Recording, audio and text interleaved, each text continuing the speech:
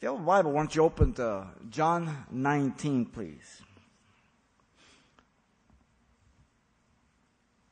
John 19, verse 25 to 27 is our text. And the message entitled, Affectionate Love of the Son. The words of Jesus, of our Lord and Savior, as he hung on the cross, are not normal words. The words that these servants and soldiers heard were not common words from someone who's crucified.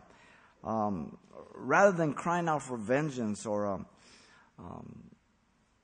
cursing his enemies who had condemned and treated him horribly, rather than seeing himself as the one needing help to be rescued, he saw man as the one needing help to be rescued.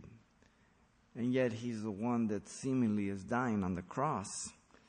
As you know, the first saying from the cross, Jesus prayed for the forgiveness of his enemies because they did not know what they were doing, he said in Luke 23:24.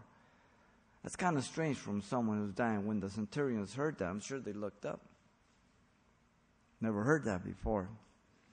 In the second saying from the cross, Jesus assured the thief that he would be with him that very day in paradise because he called upon his name and believed who he was. That again must have shook the centurions and soldiers, for you're dying. How can you promise this man anything? You're not going anywhere. From the natural perspective, this sounds too weird, different. Now his third saying, Jesus regards the saint as he entrusts his mother Mary to the care of John, the apostle, here in verses 25 through 27. Let me read our text here. Verse 25 says, Now there stood by the cross of Jesus his mother and his mother's sister, Mary the wife of Clopas, and Mary Magdalene. When Jesus therefore saw his mother and the disciple whom he loved standing by, he said to his mother, Woman, behold your son. And then he said to the disciple, Behold your mother. And from that hour the disciple took her to his own house. Here in the third saying, Jesus regards the saint as he entrusts his mother to her. And it consists of three things that we have here. First, we see the personal witness of the four. The personal love here. The four in John. Four women. Verse 25 and the beginning of 26. Secondly, we have the proclamation of love to Mary. As he says, Woman, behold your son. And thirdly, you have the proclamation of faithful love to John. Behold your mother. Remember, he's dying. He's up on the cross. He's been there for hours already. And so he begins here with the personal witness of love, the four women here and one man, John. And there is Mary, the mother of our Lord, mentioned here first, beginning of verse 25 and 26. And she was a very humble young woman, as you know, who had received a visit from the angel Gabriel. And her response to God was, Behold, the maid servant of the Lord, let it be to me according to your word, in Luke 1:38. 14 to 16, 17, push it a little bit, somewhere there.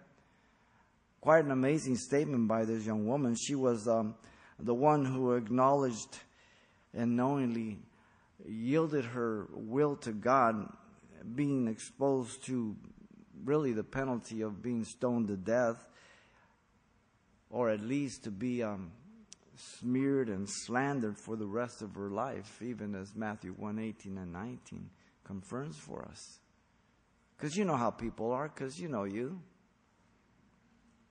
We know each other.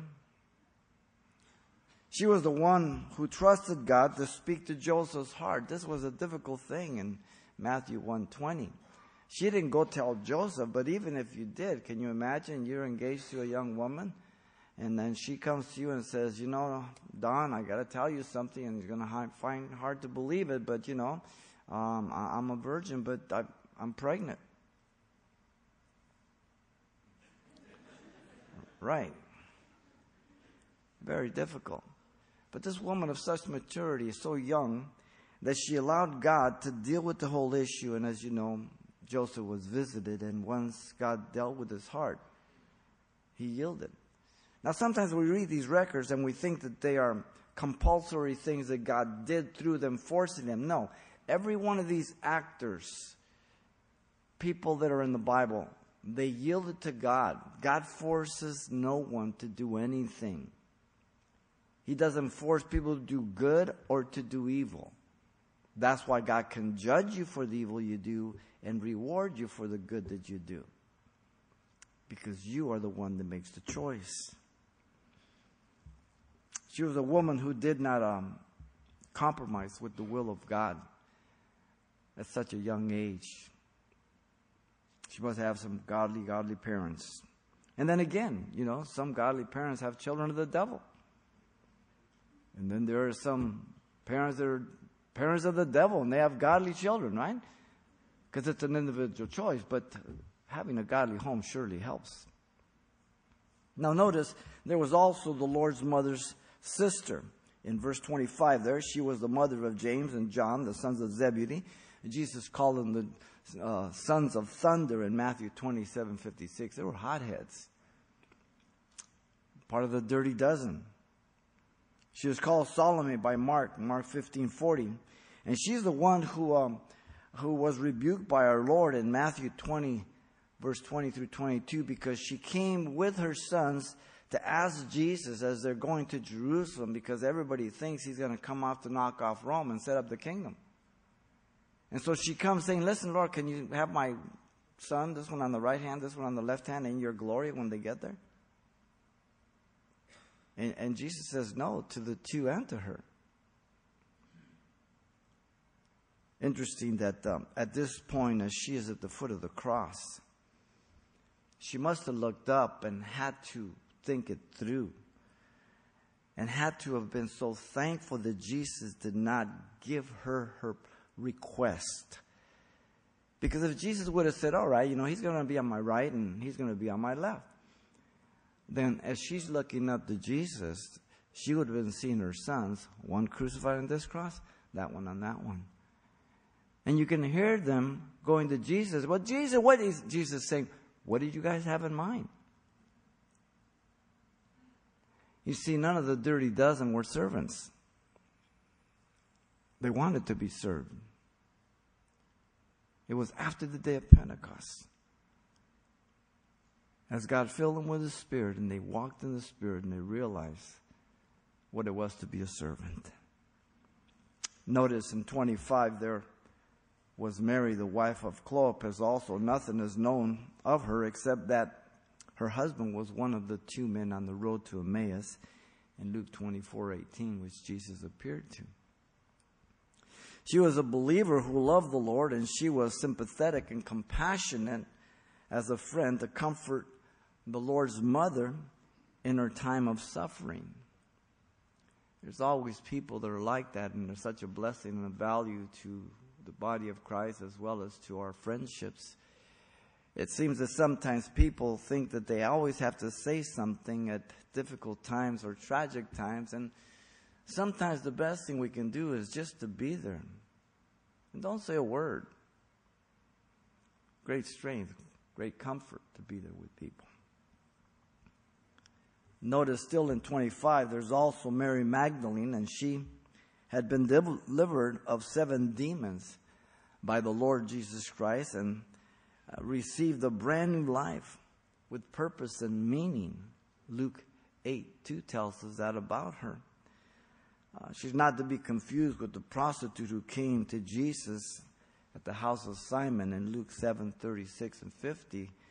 The Catholic Church always portrays her as a prostitute. She was not. Demons were cast out of her. She was one of the women from Galilee, who, by the way, provided for the Lord's ministry financially, as did Jonah, the wife of Chusa, Herod's steward, and Susanna, and many other women from Jerusalem. And we get this record in Luke 8, 2-3, and in Mark chapter 15, verse 41. Incredible women committed to the Lord Jesus Christ.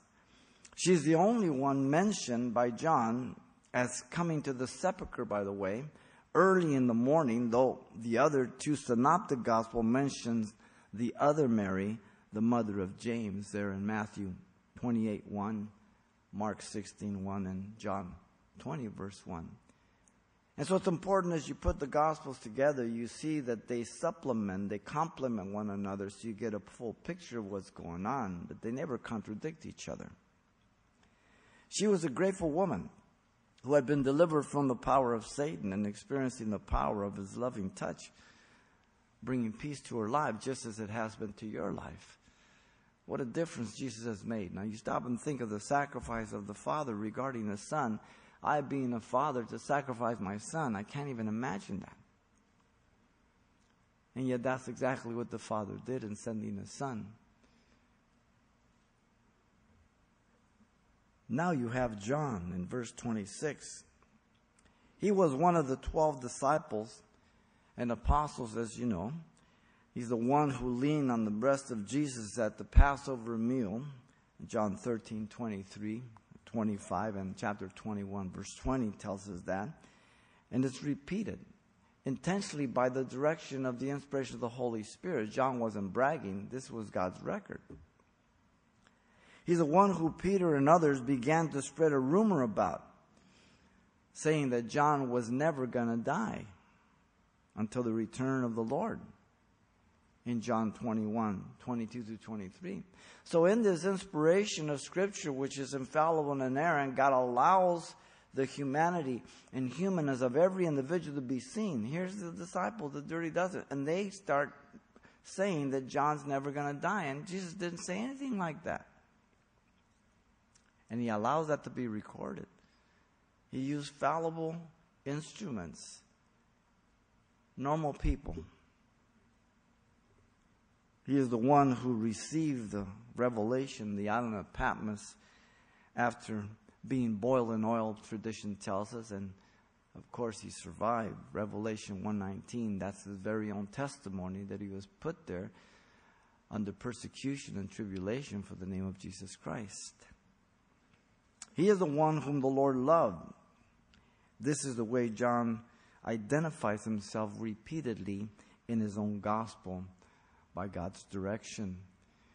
And whenever we see in the record Peter, James, and John, the three inner circle, in our minds often we think of God having a favorite group or loving some more than others, but nothing could be further from the truth.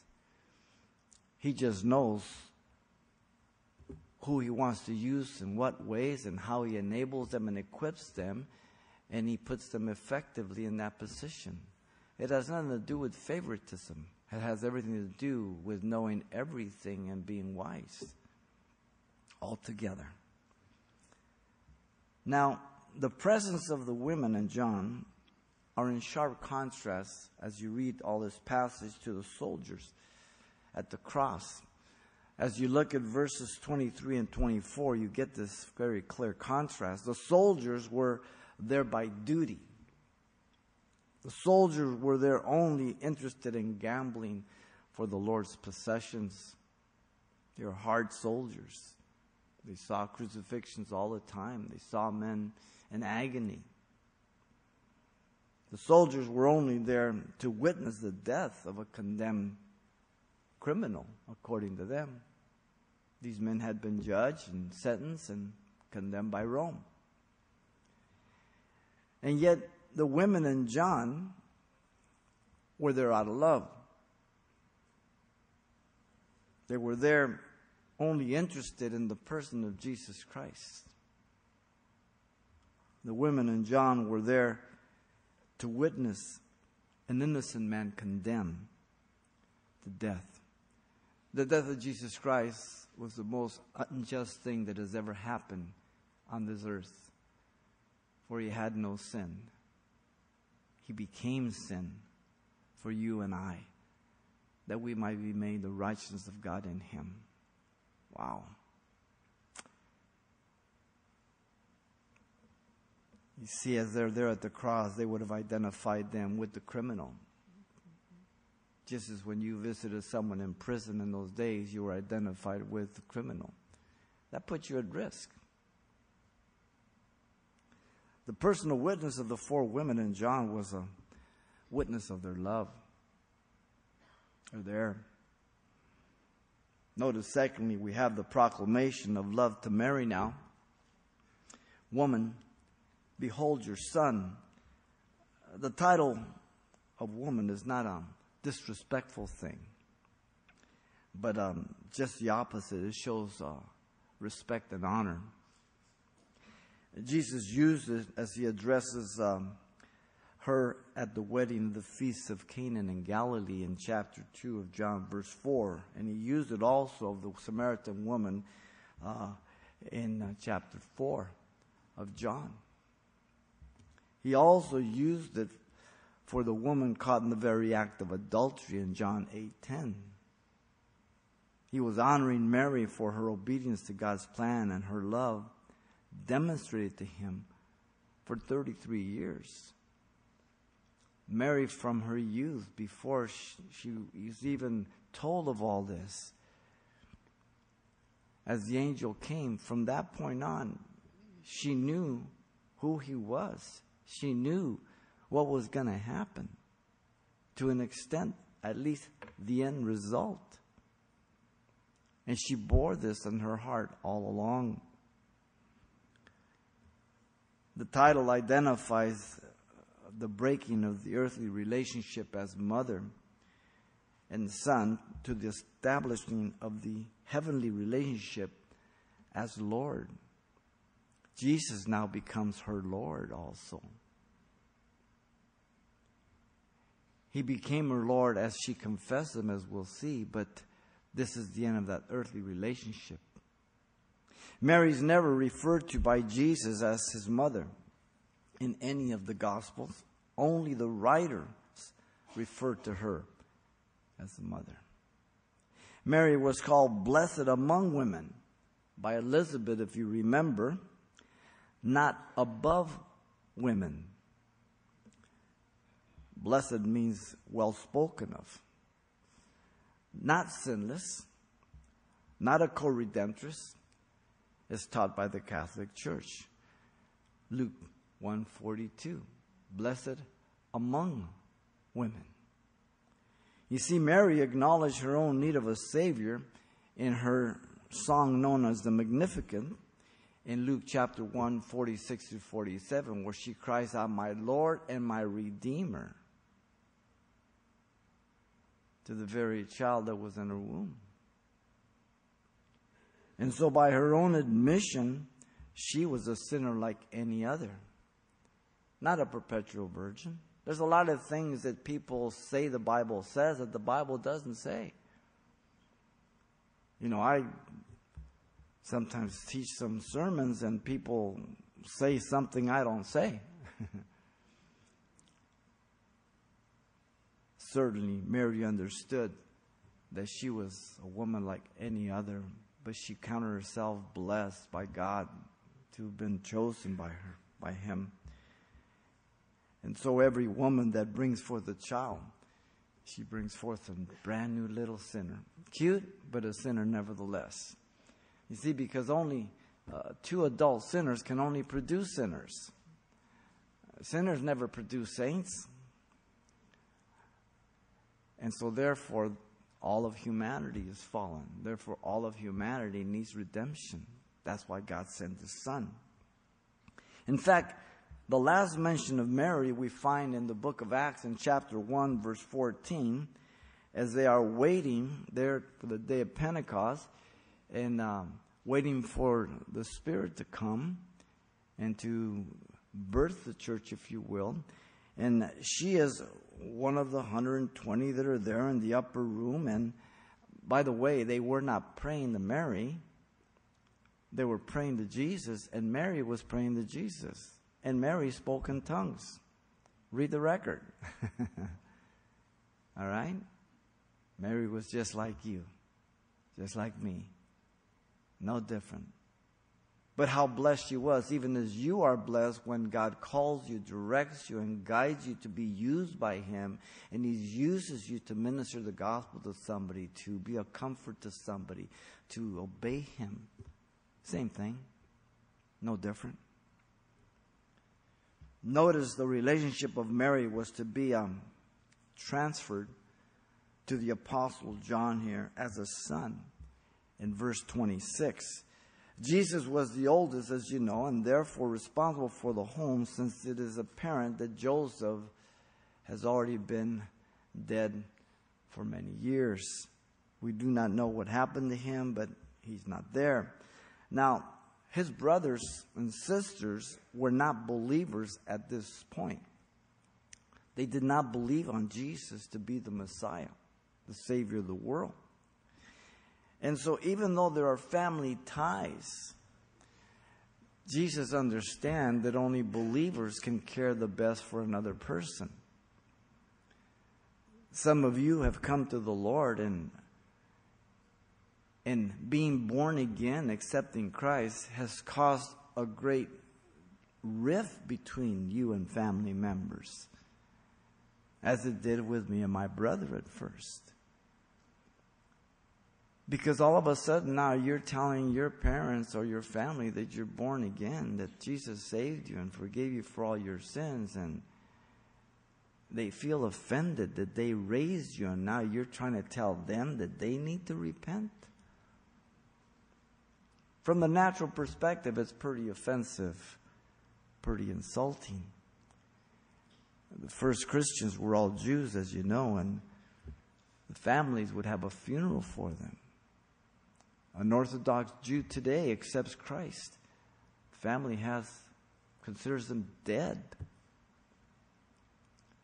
So culture is very strong at times. And here now, Jesus is concerned about Mary. Jesus was John's cousin, therefore Mary was his aunt, and he was her nephew, if you follow the genealogy, the relationships. Jesus knew that Mary was experiencing the suffering that was prophesied by Simeon when he was presented for dedication in Luke chapter 2, verse 34 and 35. Let me read that for you. Then Simeon blessed them and said to Mary his mother, "Behold, this child is destined for the fall and rising of many in Israel, and for a sign which will be spoken against. Yes, a sword will pierce through your own soul also, that the thoughts of many hearts may be revealed." You and I were born, and we will die physically if the Lord does not come for us in the rapture. But Jesus was born to die. You and I are born and will die. He was born to die for us. There's a big difference. She must have been, again, maybe 46, 48 years old if she was 16 to 18, even if we push it a little bit, when she first conceived. Heartache. Knowing this all along from a young woman, knowing this day is ahead. It's going to happen. The proclamation to Mary, "Woman, behold your son," was an expression of his love for her. Notice, third is the proclamation of faithfulness, the faithful love to John now. "Behold your mother," verse 27. The responsibility of caring for Mary was not to just anyone, but to the disciple John. A disciple means one who is a student and a pupil, one who emulates and imitates his master as teacher. John's a disciple of Jesus Christ, just as you are and I. We are not to emulate or to follow a pastor. an elder, a movement, a denomination. We follow Jesus Christ. He's the one who saved us. He's the one we depend upon wholeheartedly. A disciple out of many who was chosen to be one of the 12 apostles and one sent out to share the good news of Jesus Christ. A disciple who would live longer than any of the other 11. He wrote probably his gospel in Revelation, so around 90-95. The last one to be alive. In fact, he was a pastor of the church of Ephesus. You had Paul, Timothy, and John. A disciple whom the Lord loved and allowed that fact to be recorded again often in his gospel. There was a special love, a special connection. A disciple who had forsaken the Lord, like all the other 10 when Jesus was arrested at Gethsemane. But here he is. He's repentant. He's before his Lord. He is the only disciple, the only man present at the cross. No other. A disciple who would believe the report of Mary Magdalene and run to the sepulchre to see it empty in John 20, verse 1 and 2. Eagerly. A disciple who would be the first to recognize the Lord's voice as they were all fishing in Galilee. As he says, little children, have you caught anything? That's the Lord. His ear was tuned to God, to his master. In the Old Testament, they would take the high priest, and when they would anoint him, they would take some blood and put it on his right ear. That ear be tuned to the voice of God. His right thumb to do the service of God, and his right big toe to walk in the ways of God. Tuned to heaven, tuned to the Word of God. Turn to the voice of the Savior. Notice the responsibility of caring for Mary was to be as a son, one who would honor and respect her, one who would protect her, one who would provide for her, one who would comfort her in difficult times such as the present. The responsibility was accepted, notice, from that moment on. Verse 27 there, the disciple John, it says, and from that hour, that disciple took her to his home. The passage in Mark has been interpreted as if these witnesses were looking from afar off and then moved closer to the cross.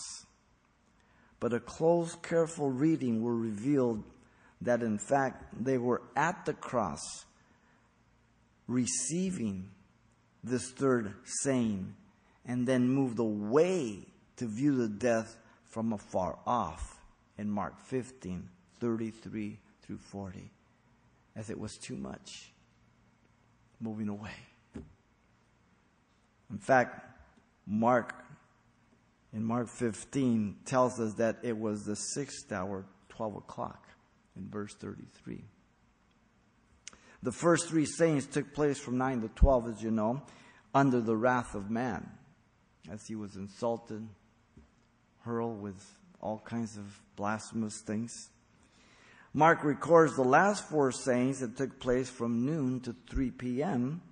under the wrath of God, as he became sin for us, as he made the payment of sin his own life, as the wrath of God was poured out upon him, that our sin might be atoned for. Mark records the words of the centurion after Jesus died. He says, truly, this was the Son of God. Quite a statement for a pagan who's used to seeing men die on crosses. In fact, Mark reveals that John took Mary that very hour away from the cross as a faithful son, not allowing her to see the suffering and agony of Jesus, the remaining mockery, and his ultimate death in verse 40. Faithful to the end. The proclamation of faithful love to John was, "Behold, your mother." It was an acknowledgement of John's faithful love. There's a poem entitled "Those We Love." It says, "They say the world is round, and yet I often think it's square. So many little hurts we get from corners here and there. But there's one truth in life I've found while journeying east and west. The only folks we really wound are those we love the best. We flatter those we scarcely know. We please the fleeting guest, and deal full many a thoughtless blows to those we love the best." Into the life of Charles Lamb, there came a deep attachment to a woman. But he willfully forsook marriage when he saw the need of his own family. Brother, son, and husband, he became as the guardian angel of that home, and especially of his sister Mary, who was at times mentally deranged.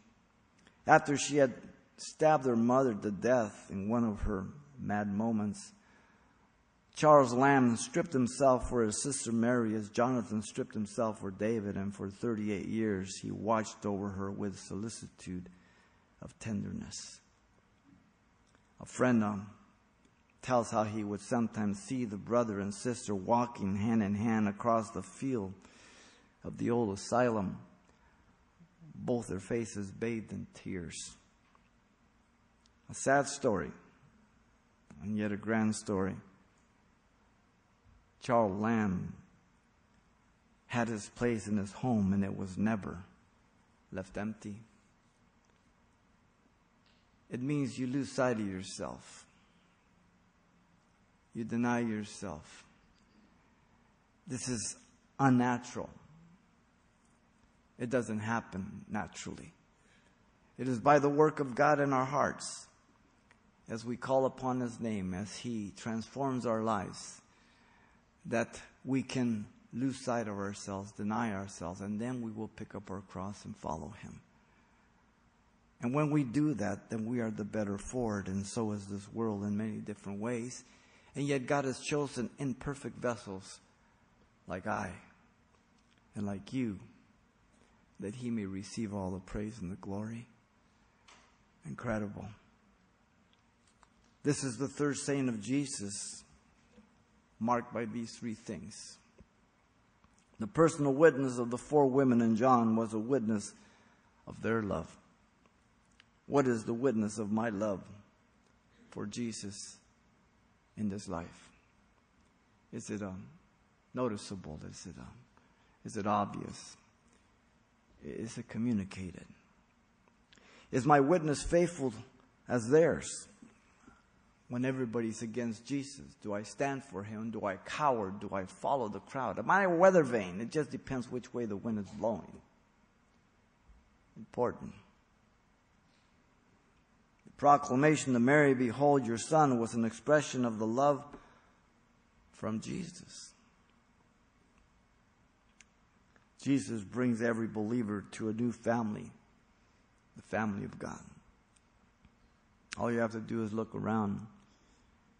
If we weren't Christians, some of us wouldn't be caught in the same room together. And yet, as we're born again, the family is so large. It changes our heart, changes our minds. Oh, you're still a rotten sinner, don't get me wrong. The potential's still there. It's just that God has given you the ability to deny that, to not yield to it. And it's good that He doesn't take it away. This way we never forget who we really are and how little we deserve forgiveness in heaven. And that it's all by grace. Jesus knows that those in the family of God will care for you more than any other and better than even those who are natural by family. And then the proclamation to John, "Behold your mother," was an acknowledgement of John's faithful love. Jesus will have many of us to care for those who will have nobody at times. Just walk in the church and get born again. They have no father, they have no mother, they have no family, nobody. Wow. Jesus will have us love them as our own through His love.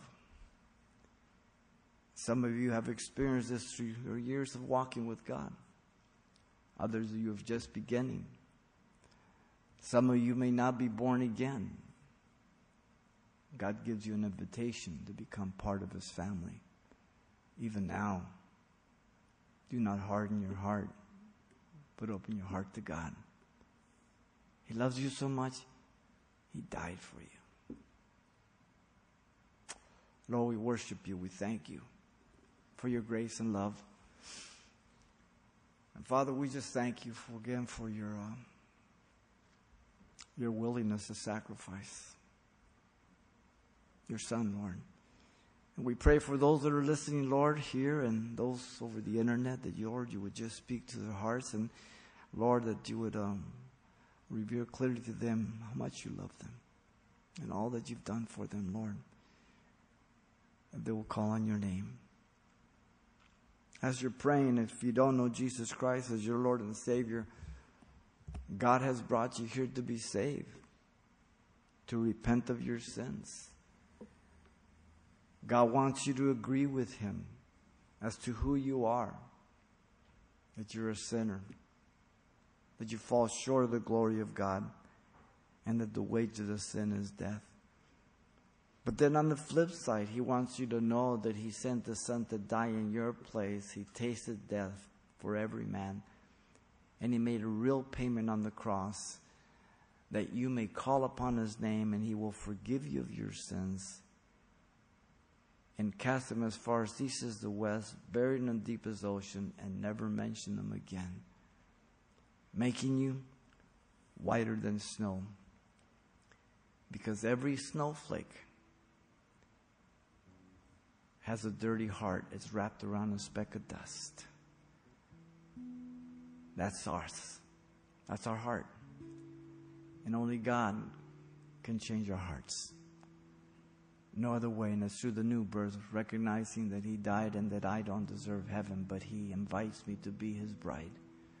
I've done a lot of weddings in 40-some years, and I've never seen a bride dragged up. Every one of them has walked up all on their own. Jesus will not force you to marry Him, but He sure would love to invite you to be His bride. And He knows you can't wear the white gown, just as I could not wear the white gown. But He says He'll give you that gown because of what He's done. Where in the world are you going to get a deal like that? Nowhere but heaven, ladies and gentlemen. No one but Him. That's why it's called Good Friday. If this is your desire, whether you're here or over the internet, this is your prayer to the Lord if you want to be born again. And He will make you a brand new creature right now, right where you sit. Father, I come to You in Jesus' name. I ask You to forgive me, Lord, for all my sins. Give me a brand new heart. Fill me with Your Spirit. I accept You as my Lord and Savior. In Jesus' name. Amen.